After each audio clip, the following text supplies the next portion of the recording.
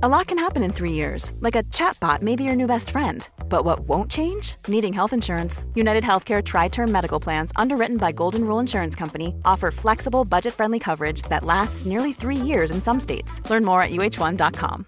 Hi, I'm Daniel, founder of Pretty Litter. Cats and cat owners deserve better than any old-fashioned litter. That's why I teamed up with scientists and veterinarians to create Pretty Litter. Its innovative crystal formula has superior odor control and weighs up to 80% less than clay litter. Pretty Litter even monitors health by changing colors to help detect early signs of potential illness. It's the world's smartest kitty litter. Go to prettylitter.com and use code ACAST for 20% off your first order and a free cat toy. Terms and conditions apply. See site for details. Ever catch yourself eating the same flavorless dinner 3 days in a row? Dreaming of something better? Well, HelloFresh is your guilt-free dream come true, baby. It's me, Keke Palmer. Let's wake up those taste buds with hot, juicy pecan-crusted chicken or garlic butter shrimp scampi. Hello Fresh. Stop dreaming of all the delicious possibilities and dig in at HelloFresh.com. Let's get this dinner party started.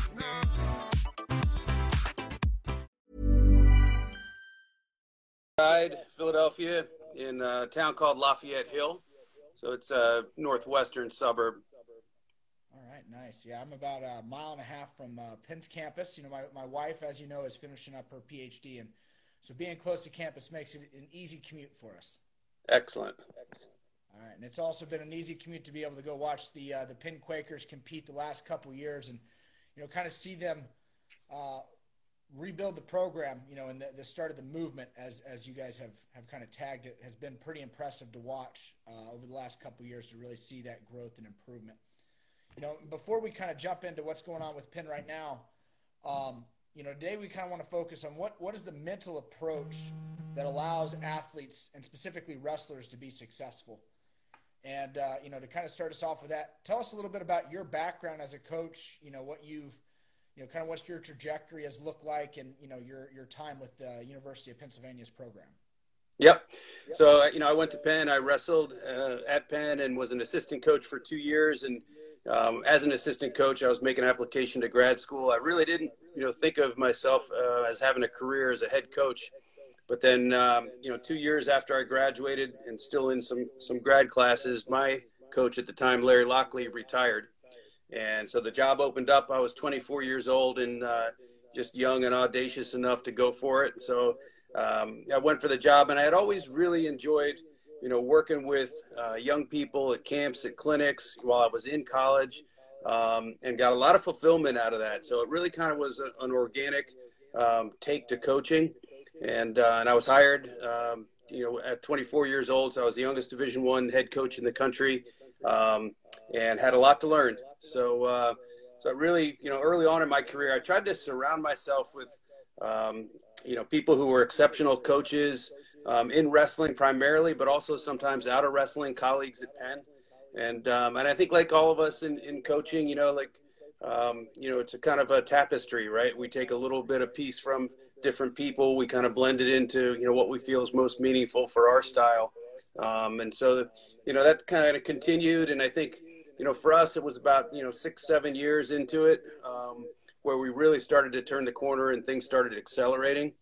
And then, I was very fortunate, to build a strong relationship with Dave Schultz, Jim Humphrey, Brian Dolph, a lot of the guys that were training out of Foxcatcher, and really tap into their expertise.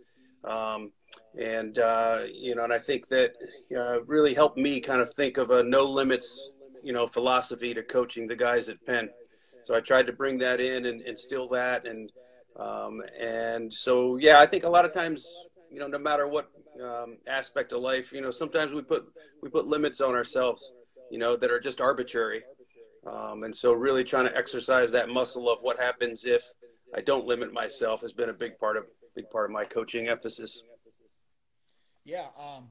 Have there been times that you look back on, yourself as an athlete or yourself as a coach and realize that those limits that you placed on yourself had hampered your own development or the development of the team you were working with? Yeah, I think so for sure. And I think I'll credit Dave Schultz as, a good friend and mentor, and someone who really kind of blew the lid off, like what happens if, We approach things with a kind of a no limits philosophy. And, whether it was technique or, different ways to train or, scouting opponents or what have you. And it's really liberating, right? And I think it's also a much more optimistic way to approach life. It's almost kind of a, let's see if, as opposed to, projecting what some result might be. I think it's a much more positive mindset. I would agree. And, obviously mindset is a big part of what I do on a day-to-day basis, and a big part of, the mission of Wrestling Mindset really is to try to take mindset training, standardize it to a certain extent, even though every individual and every team is going to be different and need to be approached slightly differently than others, and use that as kind of an area to give teams and individuals a mental edge, or, eliminate I hesitate to say disability, but something that is holding back their performance. I always say there's nothing more frustrating than watching an athlete that's doing everything right. That's, he's got a great sleep pattern. He's eating correctly. He's training correctly. He's working on his strength and his technique. And then mentally something is just kind of holding them back. So for yourself as a coach, how significant do you think the mental side of the sport is? And do you think it's something that coaches and athletes focus enough on? Yeah, I think that's a tremendous question and a fundamentally important question. And my answer is that, I think the mental aspect of the sport of wrestling is incredibly important. I think that, we'll ask our athletes, different times during the year, at what point do you think, what percentage of success is mental, right? And this is assuming, physical preparation. This is assuming some experience levels. This is assuming, technical preparation to a reasonable degree. But with those things relatively in place, most athletes will come back and say 80, 85, 90%. And I would agree with that. And yet, if you think about the amount of time that we put into it, we don't put near that percentage of time into it. If it's that important, yet we don't spend the time to develop those skills, like how are we exercising that mental preparation muscle, right? So I think it's incredibly important. Some years back, I saw a survey that came from the Olympics, and it talked about visualization, and they had surveyed Olympic athletes. And the question was, what percentage of Olympic athletes practice visualization on a daily basis, right? So daily Olympic athletes across all sports, daily visualization practice, and it was well over 90% of the survey respondents. So there's your elite athletes across all sports. Yeah. All right. Yeah. No question. Visualization is one of those big ones. One of the ways that I have been thinking about it recently, and we've been as a team kind of working with clients and teams, is talking about how motivation or confidence it has to be something that's daily. Every day your body needs sleep. Every day your body needs food. It needs water. Every day it needs exercise if you're going to keep growing stronger or faster. Every day we need to be doing something towards our motivation, something towards our confidence. I think it's too late that day that you wake up and you need to be motivated to go work hard. If you haven't done the prep work to motivate yourself when you did feel very motivated, I think the day that you don't, I think it's a lot harder to get started. And, like daily visualization is one of those techniques that can be very effective in building that confidence, building that motivation, keeping the athlete focused and believing that it's possible. It kind of goes back to that no limits. If you can't visualize something, if you've never in your mind been able to accomplish a goal, how can you physically believe that you can go do it? Yeah. I think that's definitely a technique that helps there. So obviously there's lots of different mental techniques, different mental approaches to sports. What are some of maybe the highlights that you utilize with the UPenn team to try to help them grow mentally as athletes and individuals? Yep. Yeah, I think here's getting into the tools. So we agree that the mental aspect of wrestling is incredibly important to success, right? So what are we going to do? How are we going to actualize that? What are we going to work on? One of the things that we start with early in the fall with all of our athletes is we'll sit down and we'll go through a goal meeting, right? And in those goals, it's about a 3-page document we work through. We work through physical goals. We work through mental attitude goals. And we work through technical goals. And, we have some time in these goal sheets, some space for the long-term goals, right? The outcome-oriented goals. What do I want to accomplish this year in wrestling? What do I want to accomplish lifetime in wrestling? But we really have a very small space for each of those. And that's by design, because where we put most of the work is in the process, right? We're really focused on process-oriented goals.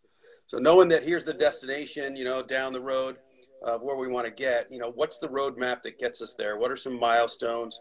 What are we going to do? And then we put a piece in that typically makes people really uncomfortable, which is a date. I'm going to do X by this date. I'm going to do Y by that date, right?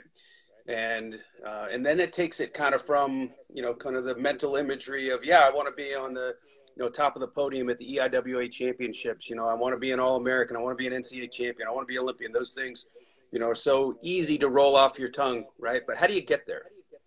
For Brandon Slay, who went on and after Penn, went to the Olympic Games in Sydney and won gold there, we had a 3-year plan for him, process-oriented goals by month. What was going to happen over those 3 years? And I think that's where the real work gets done.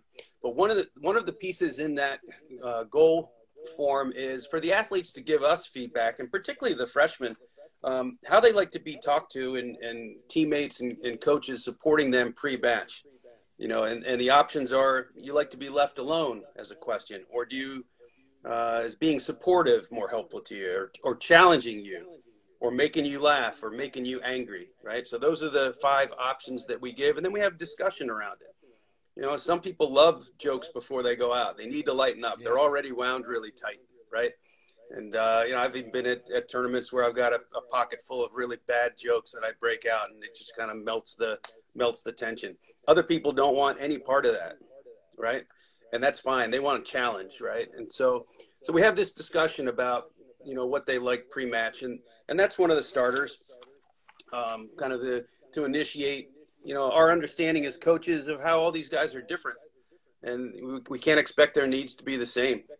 That's I think a really key to being a highly successful coach is having the empathy to understand what's most important to each athlete, understand where they are, and kind of meeting them where they are. And that takes a breadth of skill set on the coach's part.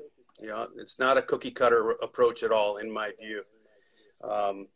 So I'll talk a little bit more, and I'll give it a Dave Schultz story about kind of like expanding a skill set as a coach, which I think is a lot of fun to share.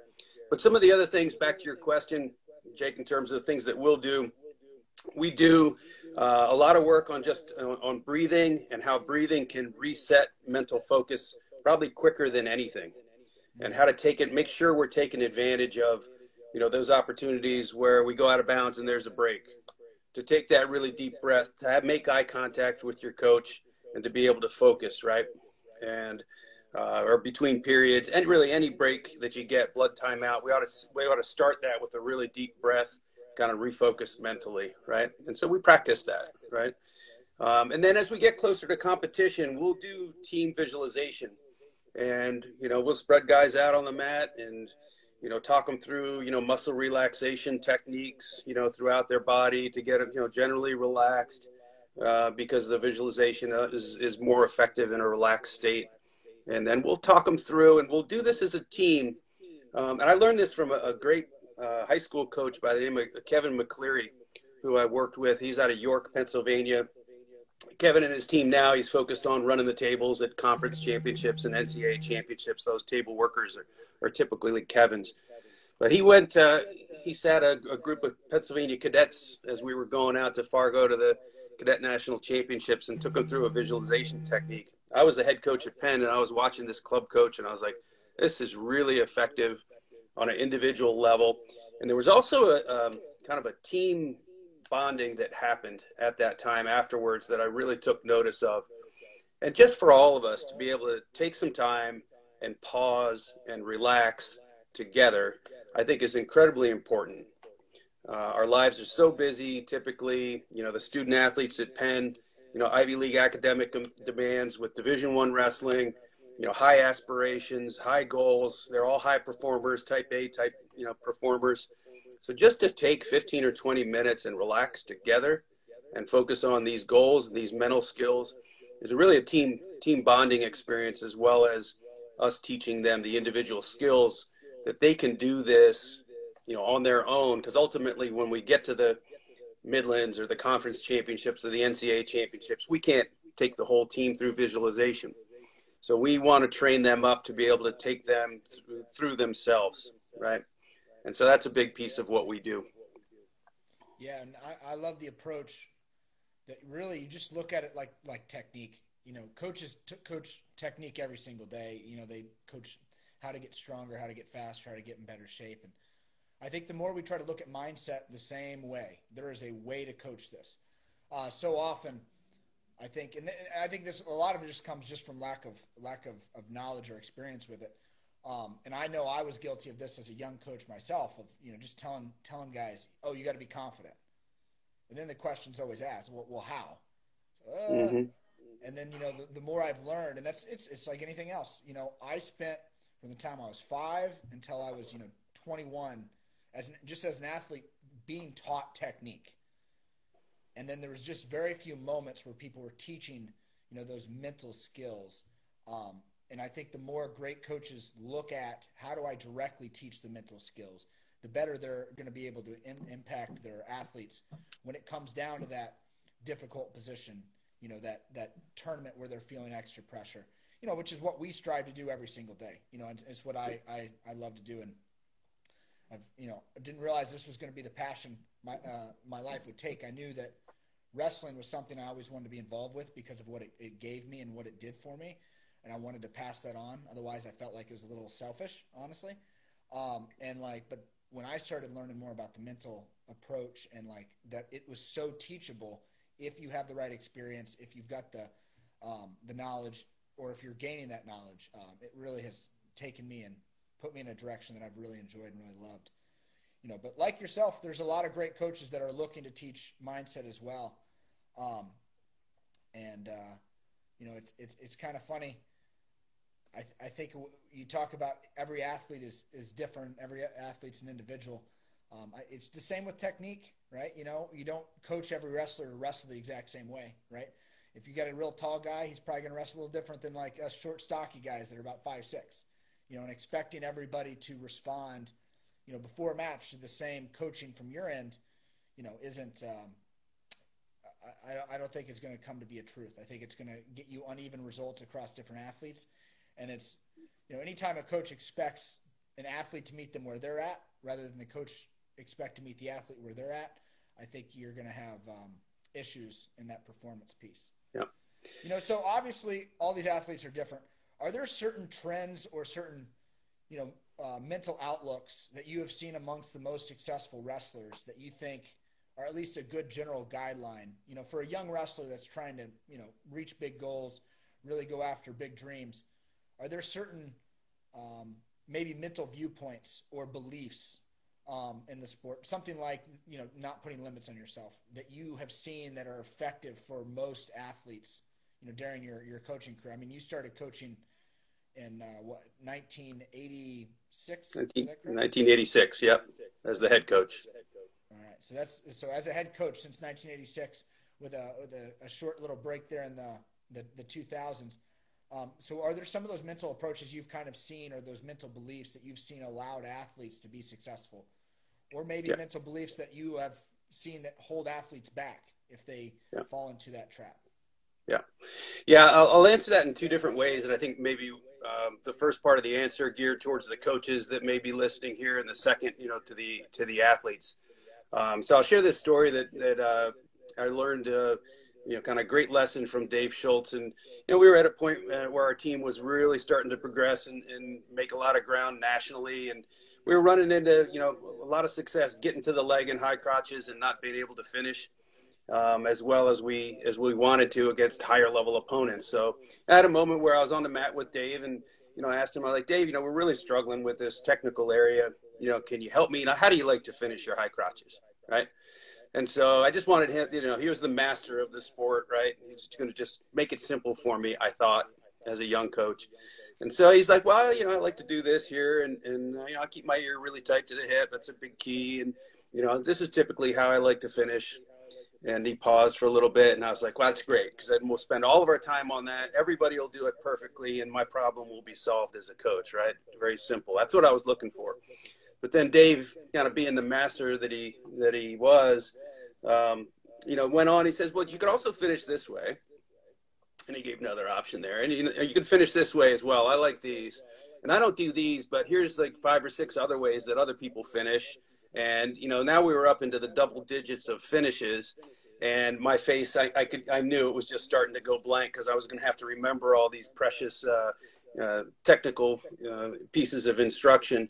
And then he said, but, like your athletes, they don't need to know all these different finishes. And I kind of took a big sigh of relief. And he's like, but you do. You need to know them all, because some will apply to some athletes. Others will, apply to other athletes. They only need to know 1 or 2, right? But if you want to be a great coach, you need to know them all, and then decide how they apply. And I would say that, that was a huge moment for me as a coach, just to step back, have some humility, and really think about the breadth of knowledge that I could be expected to have, or I should have of myself. And I took that responsibility on. And I think the mental approach is very similar. It's very analogous, Jake, that, not the same answer is going to apply to all the athletes. So I'll shift now and answer your question from the coaches to the athletes. And I would say a couple things to hone in on. One is, try and minimize the focus on the result, and keep your focus on the moment and what you need to do next. What's the next best place? What's the next best hand fighting position? What's the next best motion? What's going to open up your attack on your feet? And very simple, first move on top, first move on bottom, and focus on these key areas, and let your instincts take over, as the match progresses, right? And I think that whenever we have one of those breakthrough moments, or those aha moments, where we found the flow state in our competition, we want to bottle that moment. We want to remember what that feels like emotionally. We want to remember what our warm-up was like leading into that, what kind of thoughts we had leading into that. And this is the individual athlete's responsibility, I believe, to try and capture that moment, working with their coach or coaches, right? Because it's going to be different for everybody. But when you have that moment, you found that flow state, my advice to people is put that in a bottle, keep it with you. You had it, you experienced it. You can pull that out, remind yourself what that felt like, take yourself through the same warm-up, take yourself through the same thought process, and just try and replicate that as best you can. And I think honing in on that, narrows the requirement of what you really need to be thinking about. You don't need to create a new warm-up, every time out. You don't want to do that. Once you nail a good warm-up, stick with that and be consistent. So I think that's a really important, kind of very individual athlete answer to your question. Yeah, no, I love that. I a lot of times kind of think about it like the performance equation, right? And it's like there should be more constants in your equation and your preparation for a match than variables. The more variables you have, the more likely is that you're going to not reach that flow state. Which I always remembered as an athlete. It was like you get off the mat, you're like, Coach, I know I wrestled great. I know I scored. I don't even kind of remember what I did. It just kind of, my body just took over. And the more athletes can find that ability to just kind of almost turn your brain off and like let yourself just wrestle, and I think it's difficult, but I think all of us that have experienced it, are seeking that again. I think you're absolutely right that there are certain things that help us get there. You talked about earlier how you want your coaches to interact with you. Are you trying to be in a very relaxed mood, a very serious mood? And we'll see the difference across athletes or even across families. I was a very intense person when I warmed up, and my youngest brother, he wanted to be laughing and joking and have a big smile on his face. And it's definitely not the same answer for everybody. And as an individual, one of the things we recommend is sit down and write out what are your 3 best performances and what did you do ahead of those that enabled that? What were the thoughts you were telling yourself? And then on the other end, just like with technique, if you don't know what bad technique looks like, it's hard to avoid it. And so like also look at your 3 worst performances. What were the times that you really did not perform well? And what went wrong? Was there certain things you were telling yourself? Was your mind in a certain place? Was there a certain pressure that you were putting on yourself before that match that caused that? And I think you're absolutely right to, put the focus on the moment and the performance rather than the outcome. Because I could say there's a couple matches that I wrestled that I lost, but I would still put them as one of my top 5 performances. Where whether it was somebody that had really decimated me the first time we wrestled, and then I came back and wrestled them really, really solid and was in the match, close to winning, and times that I won, that it was ugly and it didn't look very good. It didn't feel very good. I didn't want to replicate that, and that realization that I can produce great performances if I look at this more scientifically. And, a win and a loss doesn't necessarily mean I wrestled good or I wrestled bad. It's like the way I term it a lot is if I wrestled Jordan Burroughs and if I got a takedown, I'm probably leaving that mat happy, especially as somebody that doesn't compete, every single year. And I think that's big for a lot of young athletes to realize is like a win doesn't always mean things are good. It can hide flaws. It can hide mistakes. And those losses sometimes are the most revealing, sometimes most significant moments in your career if you take them as such. Yeah, I agree with that 100%. You've been coaching for, decades. You've been a leader of, the PIN program for a long time. One of the things I hear a lot of coaches talking about is, the difference in generations and how athletes have changed over time, and, maybe how even the mindsets have changed, and that mindset maybe is more important now with athletes coming to high school programs or even college programs, not quite as prepared as maybe they used to be, whether it be with hard work, with dedication, with discipline. Have you seen a change over the decades in the athletes that you've coached or high schoolers that you've recruited? And what are your thoughts on that as far as how you handle that or how you think about that as a coach? Yeah, I think this is a really important question, and it takes me back, when I first took the program over at Penn in my mid-20s, and I was hearing coaches, really veteran coaches that were talking about, they were saying the same things then. Kids aren't like what they used to. This generation's different, and I thought about that a lot. Just in listening and trying to be a quick learner as a young coach, I tried to understand, what the genesis of that comment was. And then over my career, I've heard coaches kind of repeat that. And sure, kids are different. There's lots of things that are changing in the world. I mean, the pace of change in our world is phenomenal, right? However, at the same time, I mean, there's core needs of any, young adult that I think are very constant, right? So I think this is the key to me, that the difference between being a good coach or an adequate coach and a great coach is this notion of empathy. And by that, I mean really understanding what's going on in that person's world, right? On an individual basis. And again, going kind of back to that Schultz technique, like to be nimble enough as a coach to be able to meet people where they are, regardless of their family background, regardless of what technology is coming into play in our lives these days, regardless of economic trends or all these things. I mean, there's still core needs as humans that we all have, and to be able to serve those young adults as they go through the process of, getting their feet fully on the ground, to go off into life. I mean, this is our job as college coaches. It's not our job. I feel it's not our job to comment on, the difference of generations, and so many coaches, I think, kind of throw their hands up like they're not able to communicate anymore. And to me, as soon as I heard some of those more veteran coaches when I came onto the scene, my initial feeling was, these guys aren't going to keep pace. They've already given up just because things are different. And I just I watched it happen. Those coaches lose connection with their teams and their athletes, and there's no need for that, I don't think.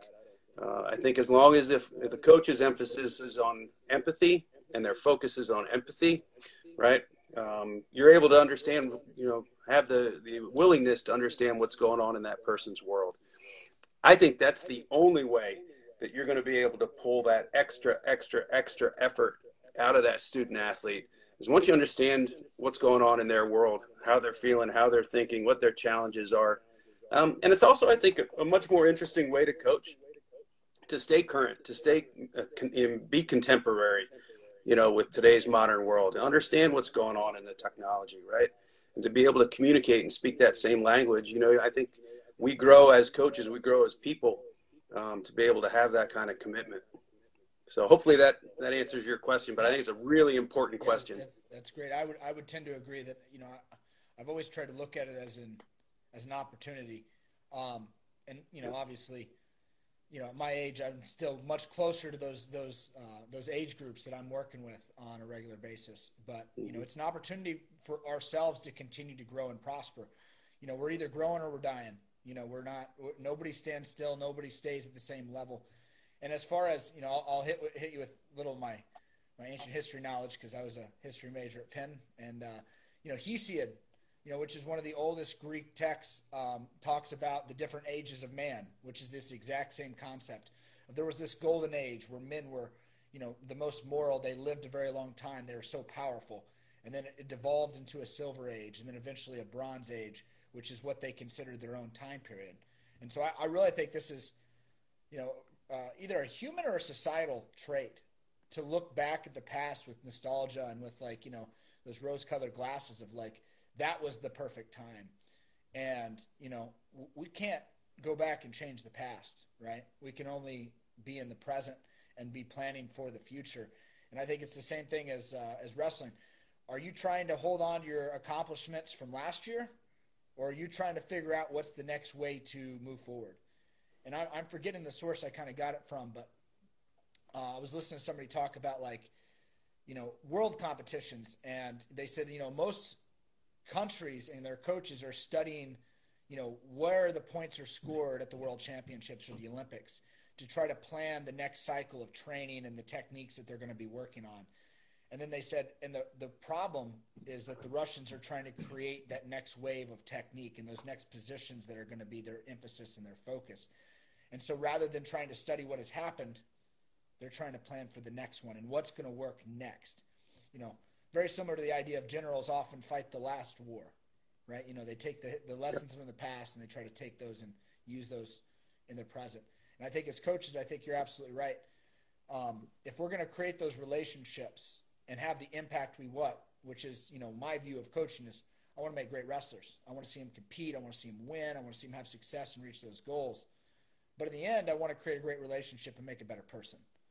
I really think any authentic coaching or any authentic coach that has that empathy that you're talking about has to care about an individual more deeply than just their success. We want to see the success, but we want to see them develop as a person. And if we're going to be able to mentor them and do that, we have to be able to stay relevant and connect with those individuals. So I think that's a great way to look at it, Coach. And, I would say it's probably a big reason that the UPenn program is on the rise is, you take that to your coaching. And I think one of the biggest things I've noticed is everybody on the team is there regardless of whether or not they've had to leave due to injury or, they've left the team for some other reason.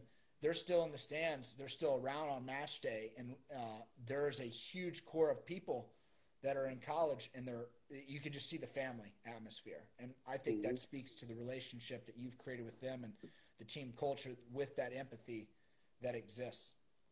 So I want to hear a little bit about UPenn and where you're going, and you shared a little bit about the vision with me. But real quick before we jump into that, obviously we're in this period where there's a lot of uncertainty. And a quote that I read that really spoke to me about this today was, as a leader, if you can't control the situation, you need to look to control your response.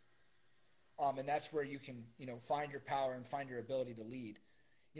And right now there's going to be a lot of people that are in tough times, people losing jobs, people struggling economically, unfortunately people getting sick and people passing away. But this is a period that, I, as an individual, don't want to stay stagnant. I want to see if I can continue to impact, not just see, I want to continue to impact individuals and teams, and I want to continue prospering in my own life, growing as an individual. So what are some things that you're doing with UPenn to make sure the team's still progressing? And what would you recommend to coaches out there or athletes out there as far as how to take this opportunity and grow during this period, when there are limited distractions? Yeah, I think it's an incredibly important question. And, I think the first step is exactly what you just said there, Jake, which is to look at this as my opportunity to figure out ways to grow, to be creative, and to be, open and optimistic about progress that can be made under these circumstances. So for us, what we're doing, the very first thing we did is make a list of things we can't do and things we can do, right? And all of a sudden, that list of things we can do, when we put some creativity around it, it's just grown and grown and grown. So there's quite a bit programmatically that we're doing right now as coaches and as staff. With regard to our team, they're in classes remotely, so us supporting them.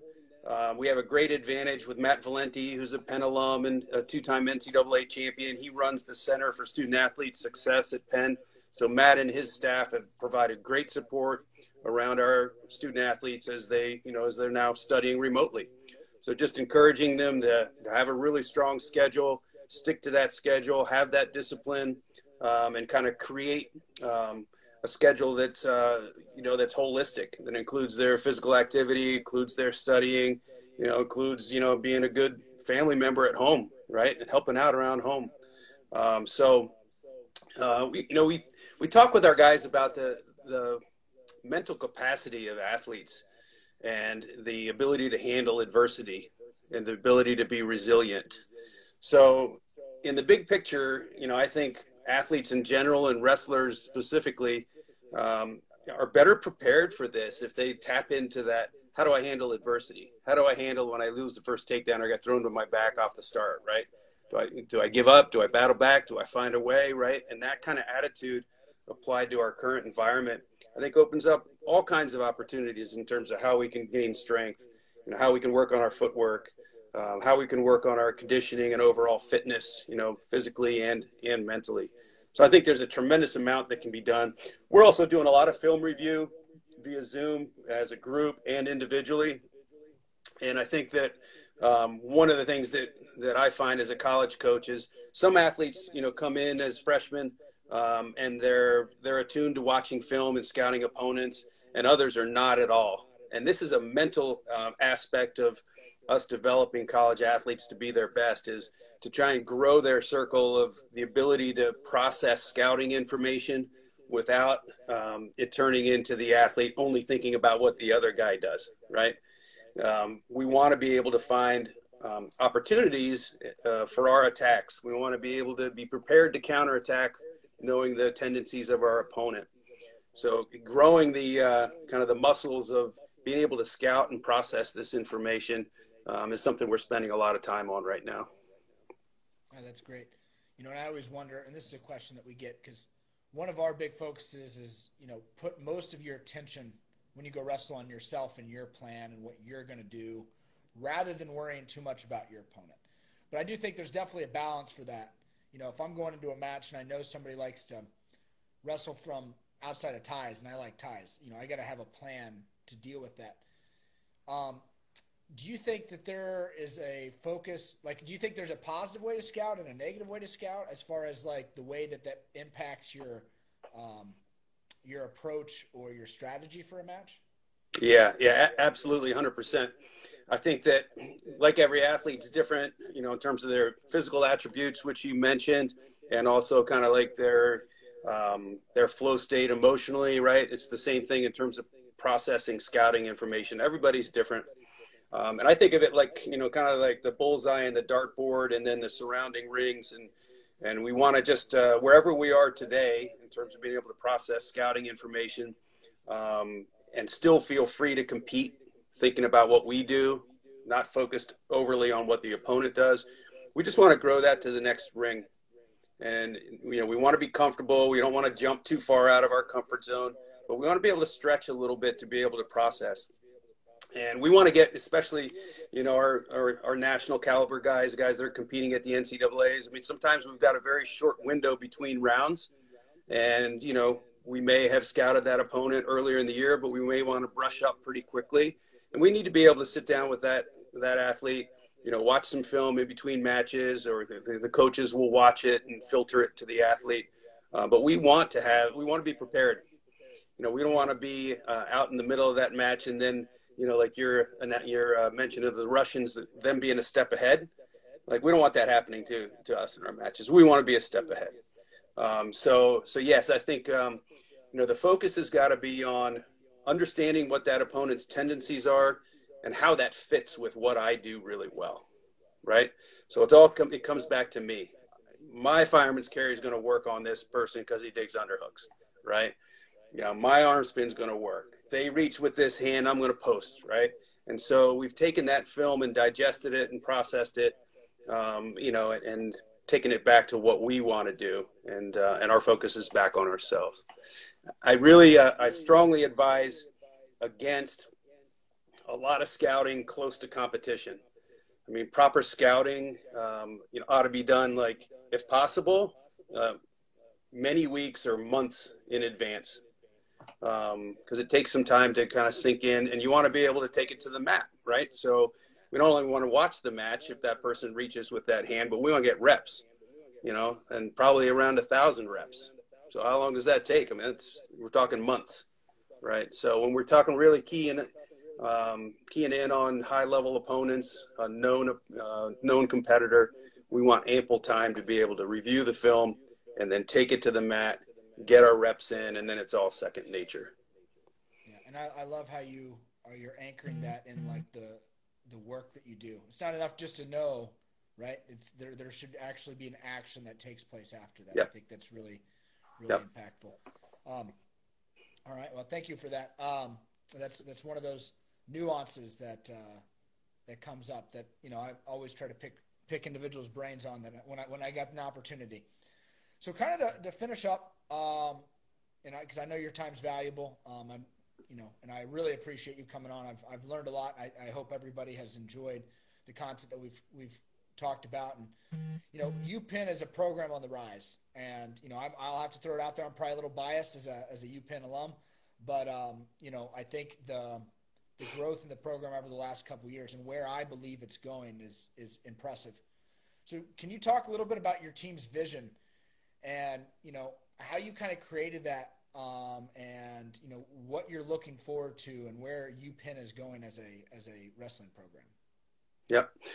Well, I appreciate it. It's an incredibly exciting time, and we've got Penn alums, working on a daily basis.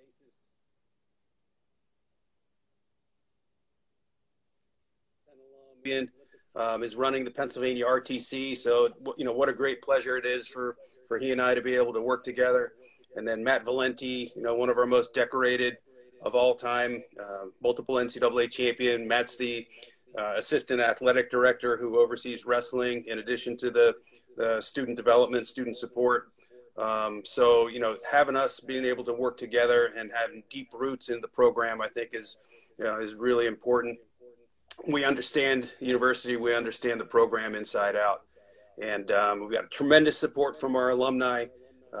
Penn hosted the first collegiate wrestling tournament all the way back in 1905. So our list of alumni is as long as anybody's, and they're very motivated both behind Penn Wrestling as well as the PRTC.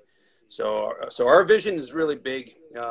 When I agreed to come back and take the program over, I talked with several alumni before making that decision, and I said, like, if I'm going to do this, like, we're going to go big. Are you in? And I had 100% response rate from those key alumni. Like, if you're in, I'm in. Let's go big. And that's one of our core values, is aiming big. And so our program has had, I'll say humbly, but we've been in the top 20, the top 15, the top 10 of the NCAA before. And our mid-range goals is to get back to that place where we're challenging for Ivy League titles, EIWA titles. We're in contention, and that's going to put us in that top 10 in the NCAA range. But we want to go beyond that. We want to continue that no limits philosophy, and let's see what we can do. And I think we've got the pieces in place that are going to move our program forward to where we're challenging for, bringing hardware home from the NCAAs, being one of those top 4 or 5 teams at the tournament. And I think our recruiting reflects that. Our first 2 classes were number 12th ranked and number 9th ranked. I remind our staff and our alumni, that's great that they're ranked coming in. Our job is, what are they ranked when they leave, 4 or 5 years from now? That's the work, right, that we're responsible for, and we take that responsibility very seriously. Coach Slay and I talk about as coaches, being the caretakers of someone else's dreams. And if you stop and realize the magnitude of what we're doing, here's a young person who has dreams and aspirations, what they want to accomplish in their sport, in their life. And we're the caretakers of those, to work with them to realize that. So kind of that's the belief that, the responsibility that I feel as a coach. So along the way, towards those results, I think we can accomplish, setting the kind of attitudes that people will take, well after they're done wrestling, into their professional lives, into their communities, to have a no limits mentality, to be nimble in their thinking, to be really empathetic in their communities, right? So, in addition to those competitive results, Jake, those other attributes of, helping foster the best in people and putting them out in the world, to make a really positive impact in whatever industry they choose to work in, whatever community they choose to live in. Ultimately, that's our responsibility on the mat and off the mat. So our goals are extremely high in both areas. No, I'm glad to hear it. I think we lost you, Coach. Give me one moment, see if we can get him back on to finish up.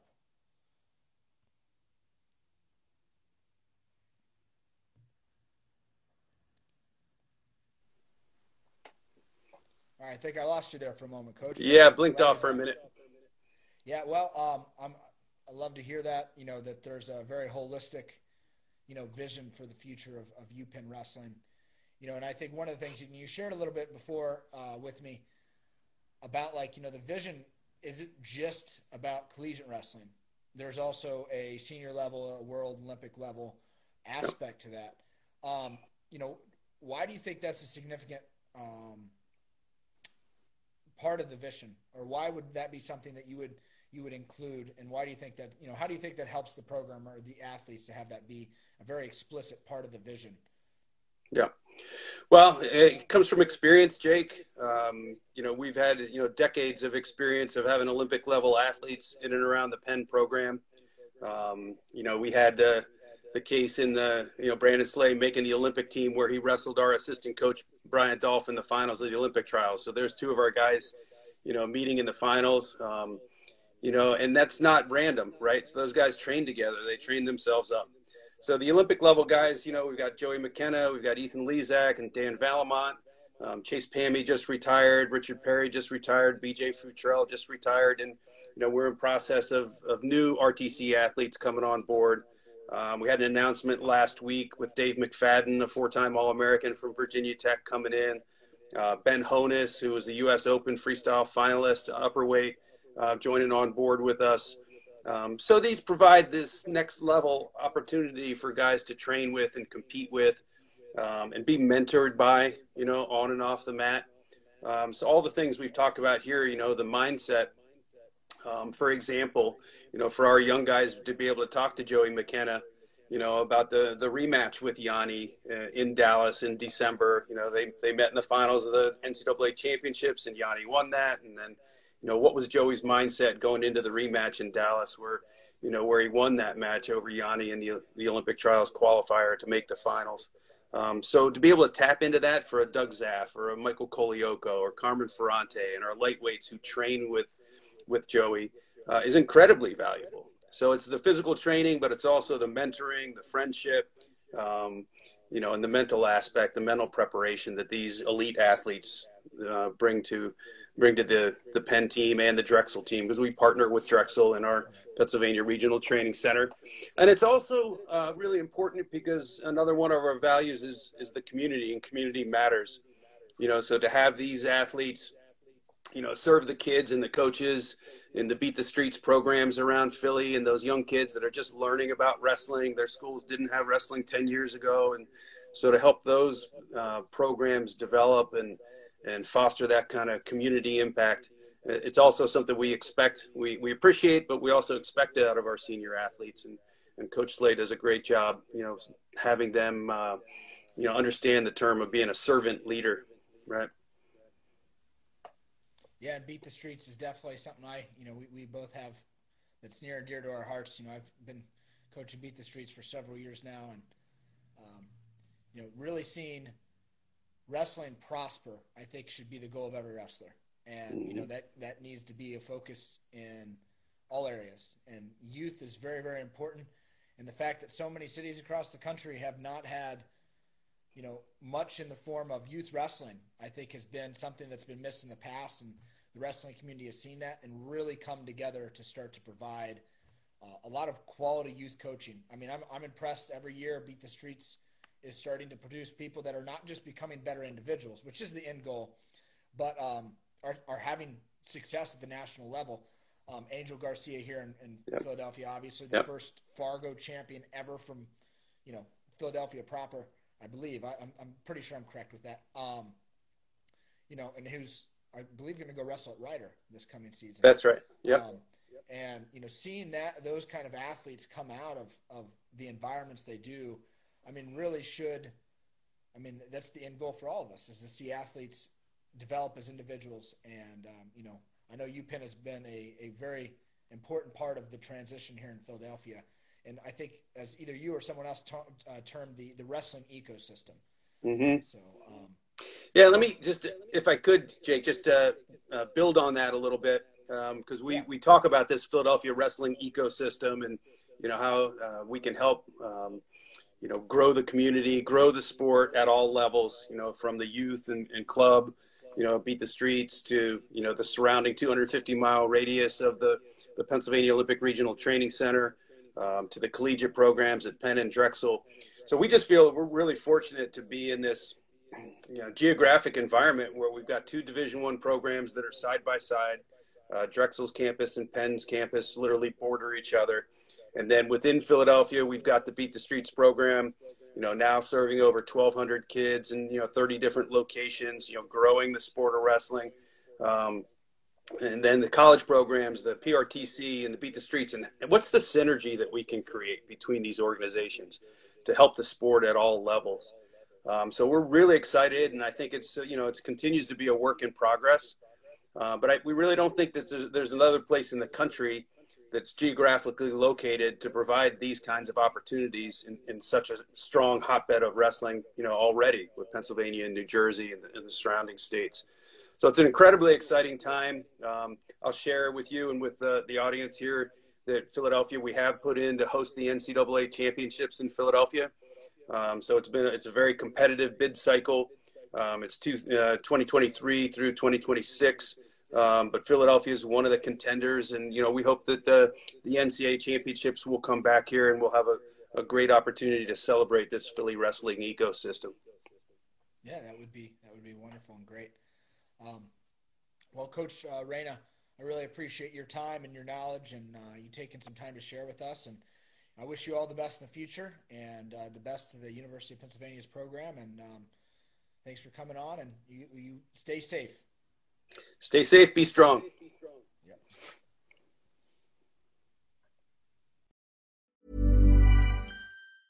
Ever catch yourself eating the same flavorless dinner 3 days in a row? Dreaming of something better? Well, HelloFresh is your guilt-free dream come true, baby. It's me, Keke Palmer. Let's wake up those taste buds with hot, juicy pecan-crusted chicken or garlic butter shrimp scampi. Hello Fresh. Stop dreaming of all the delicious possibilities and dig in at HelloFresh.com. Let's get this dinner party started. Imagine the softest sheets you've ever felt. Now imagine them getting even softer over time. That's what you'll feel with Boll & Branch's organic cotton sheets. In a recent customer survey, 96% replied that Boll & Branch sheets get softer with every wash. Start getting your best night's sleep in these sheets that get softer and softer for years to come. Try their sheets with a 30-night guarantee. Plus, get 15% off your first order at bollandbranch.com. Code BUTTERY. Exclusions apply. See site for details. Hi, I'm Daniel, founder of Pretty Litter. Did you know cats tend to hide symptoms of sickness and pain? I learned this the hard way after losing my cat, Gingy. So I created Pretty Litter, a health monitoring litter that helps detect early signs of illness by changing colors, saving you money and potentially your cat's life. Pretty Litter is veterinarian developed, and it's the easiest way to keep tabs on your fur baby's health right at home. Go to prettylitter.com and use code ACAST for 20% off your first order and a free cat toy. Terms and conditions apply. See site for details.